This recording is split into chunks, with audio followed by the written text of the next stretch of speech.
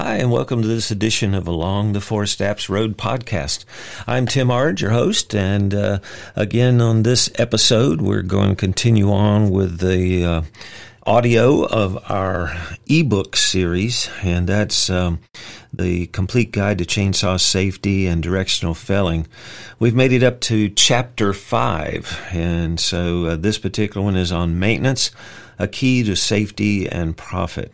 Starting off at page 56. I want to thank you for joining us, and I hope you enjoy this and check out the rest of the chapters as we go through this ebook, and hopefully you pick up something you may be able to use yourself or to share with someone else. So that's kind of the process here.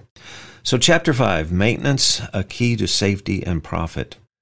An improperly maintained chainsaw can increase your risk of an on-the-job accident and can decrease your bottom line. To avoid unproductive downtime for chainsaw repairs, logging and tree care professionals and homeowners should develop a comprehensive maintenance program to keep saws and employees running smoothly and at high capacity. This chapter will provide a brief overview of the things you need to consider in a chainsaw maintenance program. A comprehensive discussion of how to develop a maintenance program tailored to your business or chainsaw use, entitled RDT, Reduced Downtime, a maintenance system for professionals, is presented in Chapter 6, total. A discussion of saw chain, guide bar, sprocket maintenance, and carburetor adjustments are also presented in Chapter 7. Do your homework. The costliest expense associated with chainsaw failure is not repair. It's the work time lost while waiting to get the saw back from the repair shop. A preventive maintenance program will help you anticipate repair time and cost. But first, analyze how your saws are being used. By using a stopwatch or monitoring fuel tanks, estimate how many working hours your saws are used every hour, day, and week. Check the running condition of each saw and identify those being used in extreme conditions. Next, inspect sprockets, chains, and guide bars for signs of wear on the units. Check your maintenance records to determine your largest and most frequent repair cost.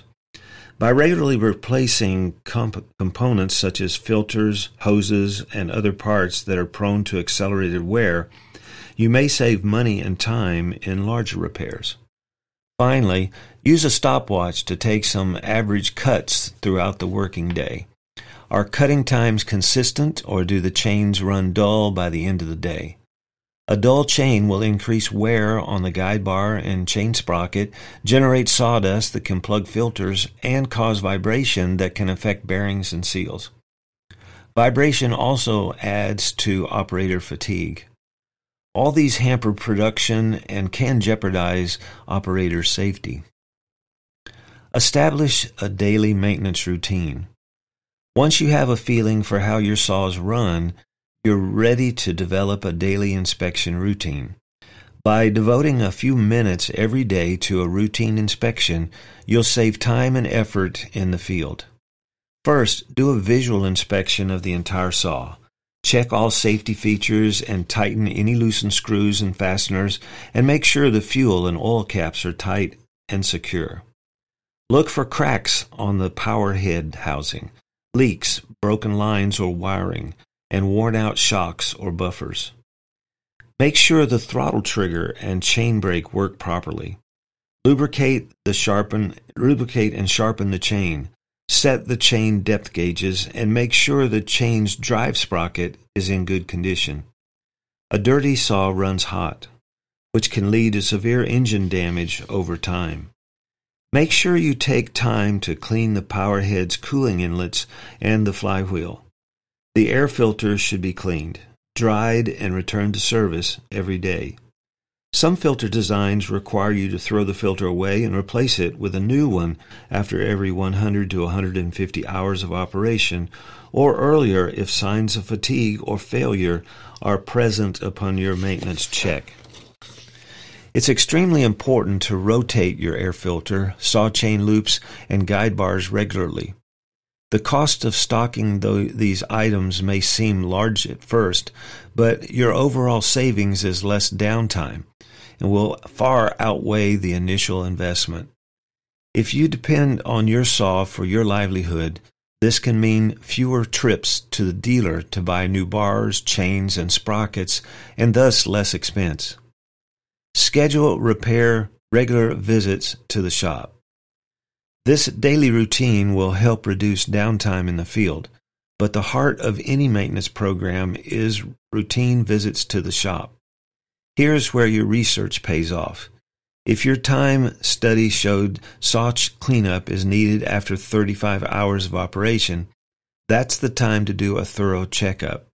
In my opinion, no saw should be used more than 100 hours, regardless of cutting conditions, without a visit to the shop. Make sure your service dealer performs a complete pressure wash of the saw.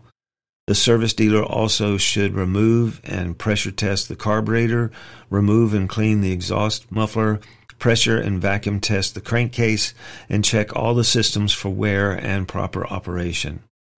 Ask your dealer to help you gauge the efficiency of your daily routine and learn how to listen for the different RPM sounds at different settings.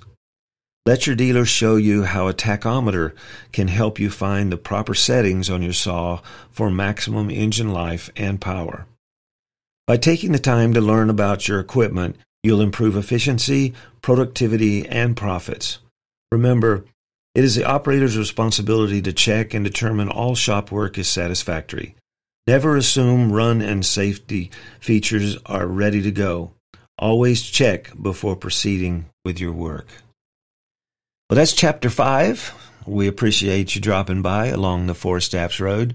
We hope to see you one day along the Four Steps Road. And this is Tim Ard wishing you good sawing.